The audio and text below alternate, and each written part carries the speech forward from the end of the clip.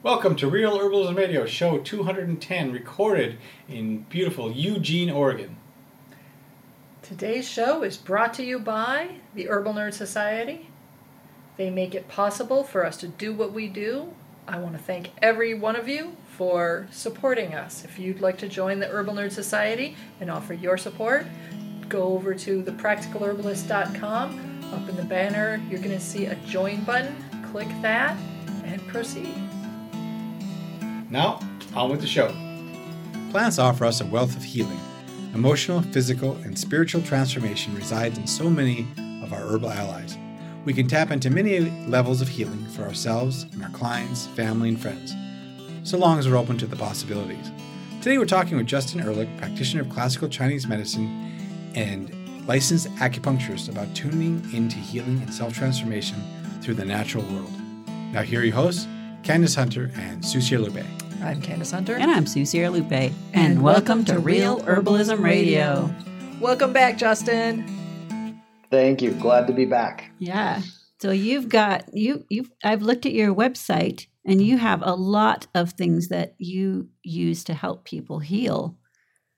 I was pretty amazed. I have a pretty big toolbox, yes. Yeah.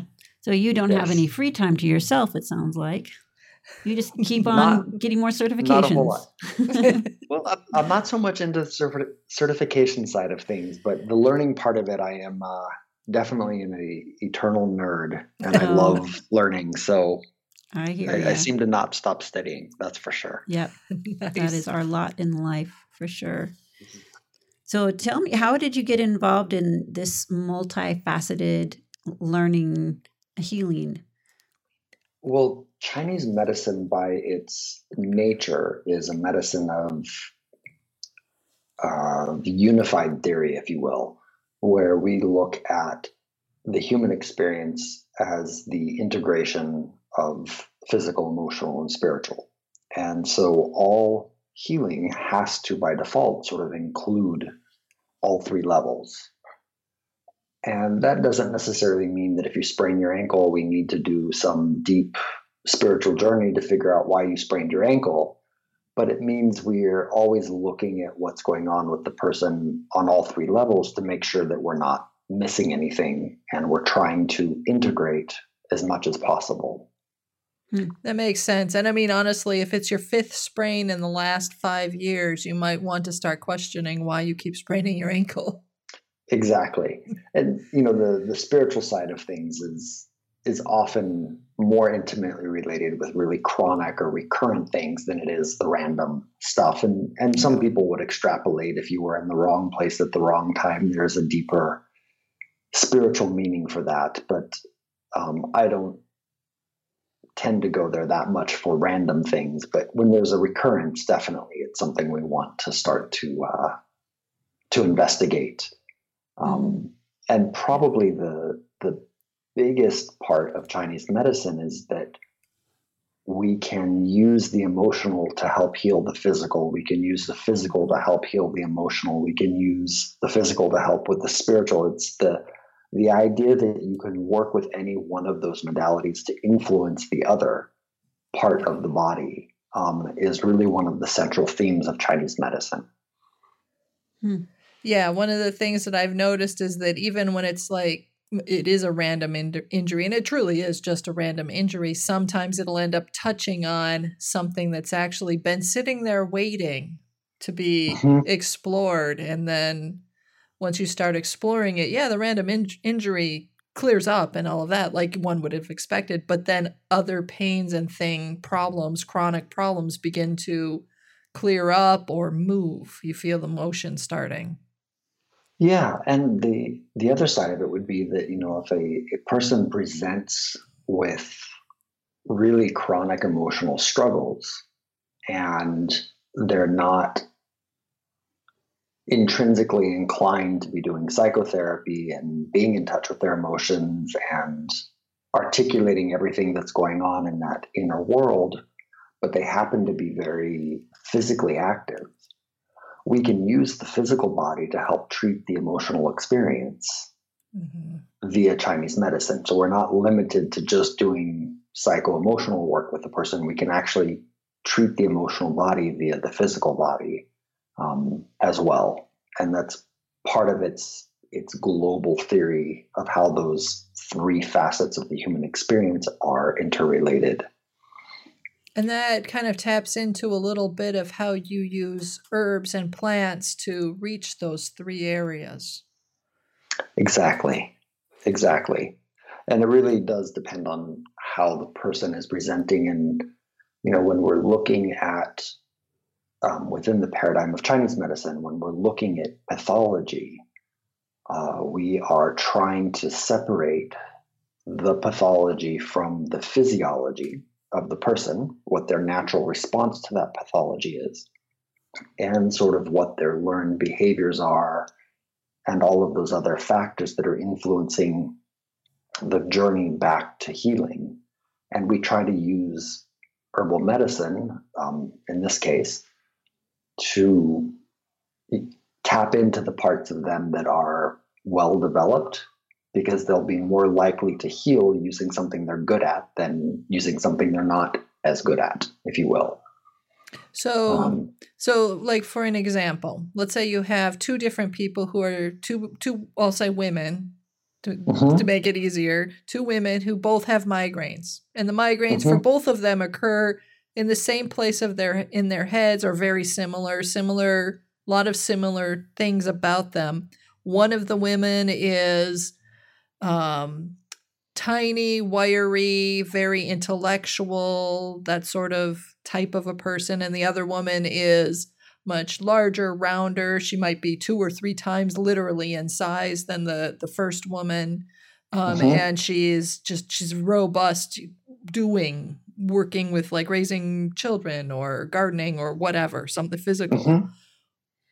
They would each have you'd have different approaches, right? Yeah, absolutely.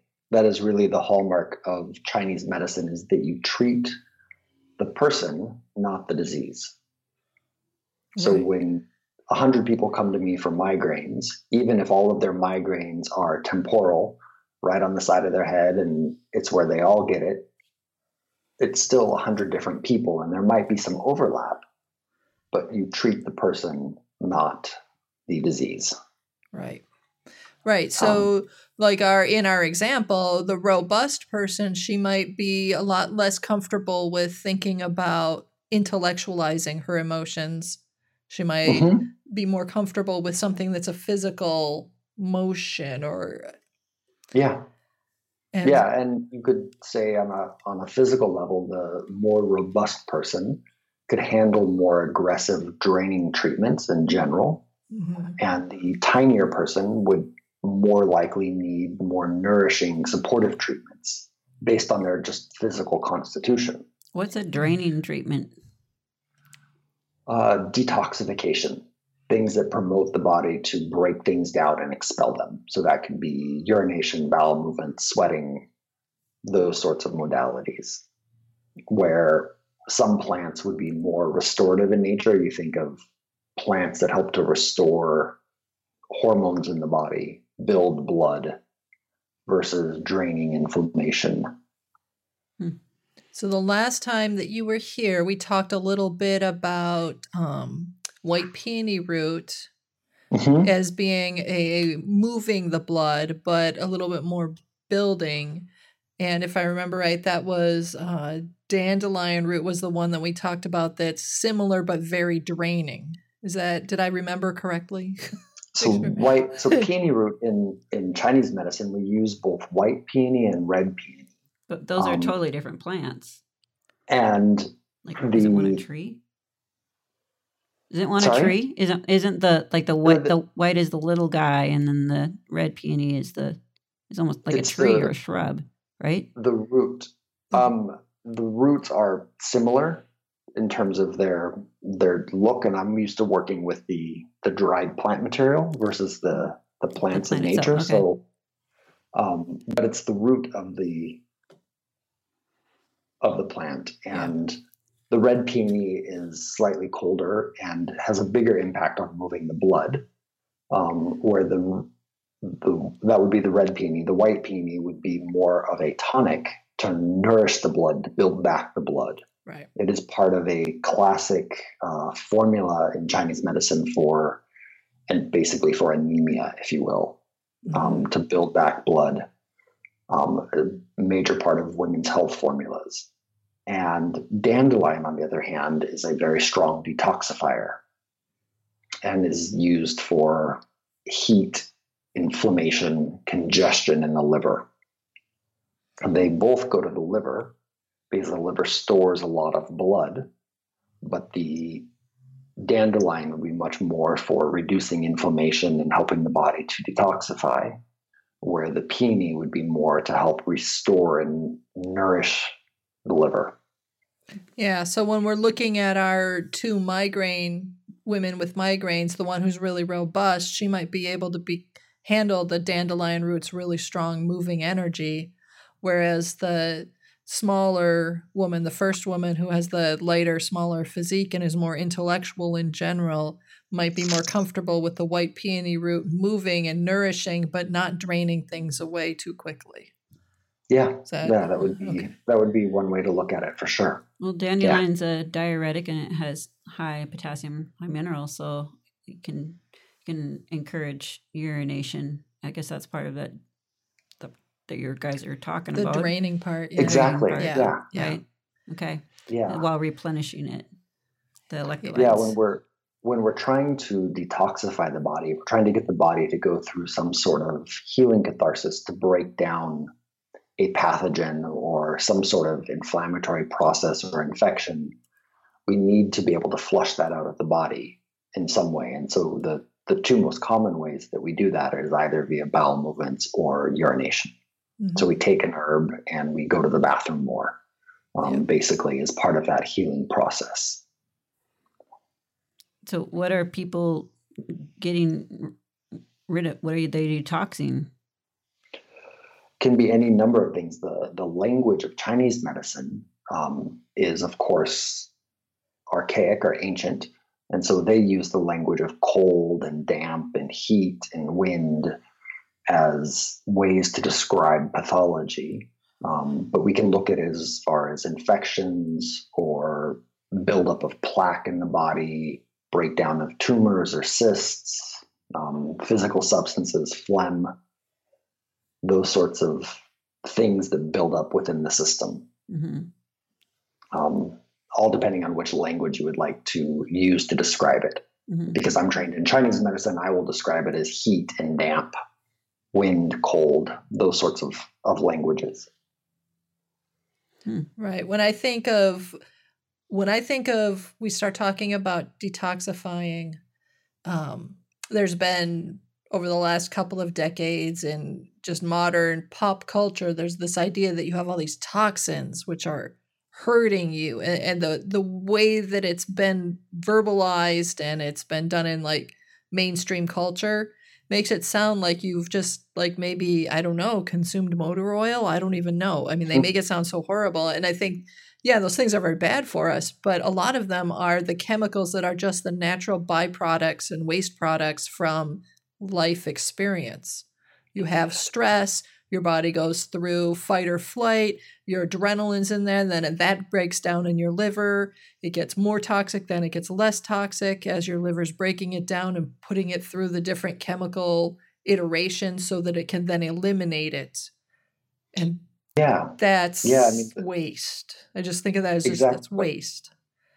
Exactly. We can look at our, in Chinese medicine, each of the acupuncture channels represent a concept beyond just the physical pathway on the body of where the acupuncture points are located.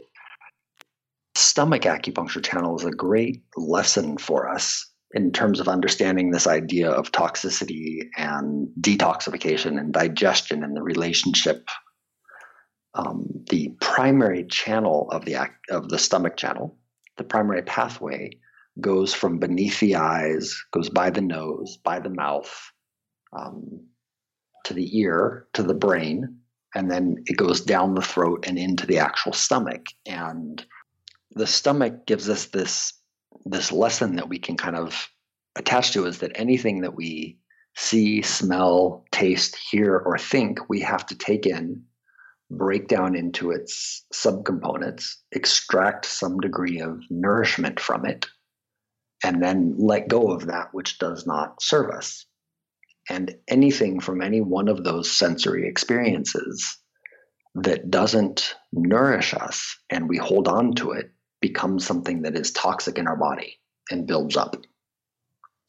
And we want to be able to have this smooth digestive process where we're constantly taking in experiences from life and letting go of everything that we don't need. But it takes a certain amount of our energy to break things down into their subcomponents and to make sure that we don't get constipated, if you will, with those experiences. Right. Otherwise known as burnout. Exactly. Yeah. And so detox in Chinese medicine is really detoxification of life in a much bigger way than just thinking of, did I drink too much wine, or did I eat too much drive-through Mexican food here in San Diego, or did I use the wrong cleaning supplies when I was cleaning the bathroom the other day, or something like that. Right. It's a much bigger picture of how do we sort of let go of the things in our life that aren't serving us. And the plants, as we address the physical aspect, the plants can help us look at not just, is my liver okay? Is my stomach feeling good? Is the migraine going away? But that they can also help us shift, if we're willing to let them, they can help us shift into recognizing how you can reshape or change how you're interacting with your life to better support your health. Exactly. And by identifying where in that cascade of detoxification you get stuck versus where I get stuck or someone else gets stuck, we can start to see where we can work with ourselves personally so that we don't continue to get stuck there. Right. Yeah. Like in our example, we might find that our intellectual woman actually just has a hard time with the digestion portion because she likes to be in her head. So that's a lot of stuff to process. Whereas the more robust woman may have a harder time with saying no to the many, many, many, many things. Exactly. And so then you can begin the process of trying to unravel why is it hard to be more present with the physical stuff, or why is it hard to say no, and how can we work with supporting that process so that the need to accumulate isn't as necessary. And that becomes part of the cultivational journey around healing what would be seemingly just a headache. Right. Yeah. So in addition to taking the herbs that are right for whichever woman you happen to be, what are some of the practices that you suggest while you're taking your herbs? Well, part of the process is learning to see what the triggers are, what causes symptoms to arise. And so we begin the process of sort of mindful awareness of what's happening in our life and what it is that we're reacting to and why it is that we react to those things. So that we can learn. And, part of that mindfulness journey is breaking free from judgment. So when we are working to sort of integrate the cultivational side of healing with the physical side of healing, you have a person who gets recurrent headaches or migraines, and they can take their herbal tea to treat the physical symptoms that are showing up. But the other side of the journey would be to begin to bring some mindfulness to that journey and understand what happened that started the symptoms when they do start, to begin to study that and catch somebody walked into the room and I got my headache. I was stuck in traffic and I got my headache. I ate this food and I got my headache. I didn't get enough sleep and I got this headache. And we just try to observe what is triggering the event without judgment, because sometimes we'll say, oh, well, I shouldn't react in the way that I'm reacting. And we just want to begin to observe with a degree of neutrality. Oh, when I eat this food, I react. When I am around this person, I react. When I'm in these sorts of situations, I react in this particular way and get my headache. And we want to begin to understand what those patterns are, the what. So then we can begin to question the why. And we can hopefully begin to heal whatever underlying mechanism is there so that we don't continue to get the what, which would be the headache. Yeah, that makes a lot of sense. A lot of it is that breaking down of the what and the why and really separating them out without judgment. And do you use, I know the last time you were here, we talked a little bit about using essential oils on acupuncture points to help. Mm-hmm. Do you use that to help with this process too, as opposed to, or in addition to taking teas or herbs? Yeah. I use essential oils quite a bit. I use teas quite a bit. I try to rely less on physical acupuncture with me in general, simply because I want people to be more self-dependent, more independent, and not coming to me to think that I'm the one that's doing the treatment or the healing. Right. And so I would rather see somebody in my office less frequently and have them be putting some oils on themselves and doing the personal observation while they drink their tea than to come see me and get a treatment. But depending on how severe symptoms are, I may see people more often just because the physical symptoms need some extra support at that particular time. Like backaches or like headaches, as we would use. Yeah, and it can be an acute flare of an autoimmune disease, acute infections, those sorts of things. Sometimes we need to see people more frequently for more support, just because the nature of the pathology is a little more aggressive. But if it's not too aggressive and it's something they can be present with, then I'm always trying to encourage my patients to not come see me. That's almost like it's the opposite of what we in America, at least, have created as our medicine paradigm, where we are constantly in America taught to empower the doctors and the nurses and the professionals to tell you what to do and to heal your problems. You go to the therapist to tell you what to do to heal your problems, and you take the magic pills for that. And what you're talking about is wanting people to hold the power in their own hands and not give it up. Well, and ultimately, that really is actually the only possibility in my worldview. I'm not John of God. I'm not a faith healer, right? I don't have this divine capacity to lay hands on people and make things go away any more than any other human has that capacity, which I think we all have that capacity. But the way that I work with people is really for myself is a path of them healing themselves, and I'm just a facilitator in that, trying to give them tools to put in their toolbox. Yeah. I think in Western herbalism, we run into that a lot. We have a patient or visitor or client, whatever your terminology is, they come in and they've got a shoebox full of herbal supplements. They're like, oh, what should I add to it now? Ooh, I'm not sure that's the question you need to be asking, my friend. Yes, exactly. More tools is not always better. Yep. It's personal growth from using a tool. Mm-hmm. It's the sort of like where we put our focus is just slightly different, and yet it makes a big difference because it's not about the tool. It's about the personal growth, and the tool is just something to help us get there. Right. And then we shouldn't need the tool anymore. Mm-hmm. Hopefully. We should be able to graduate. Right. And that is part of the sort of philosophical side of Chinese medicine, is how do we support growth out of the suffering of disease? Mm-hmm. Yes, because honestly, disease it's like a giant sign pointing to an area of opportunity for you. You're smart enough to use it. Yeah.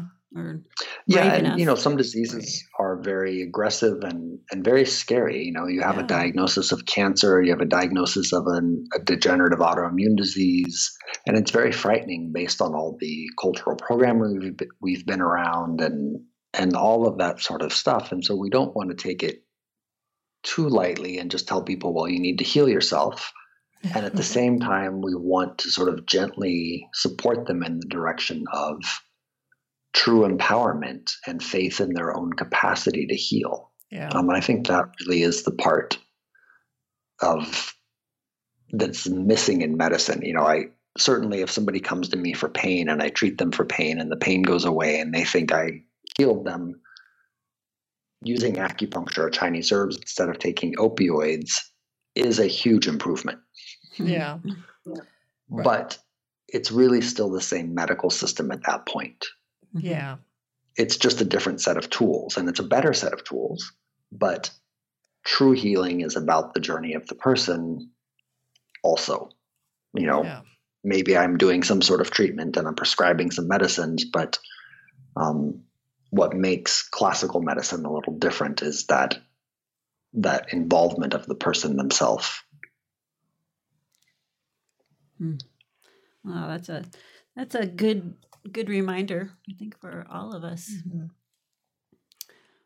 So I would just want to thank you from the bottom of our little pea-picking hearts for being here with us and sharing your wisdom and sharing your time. So tell us, Justin, where can people reach you?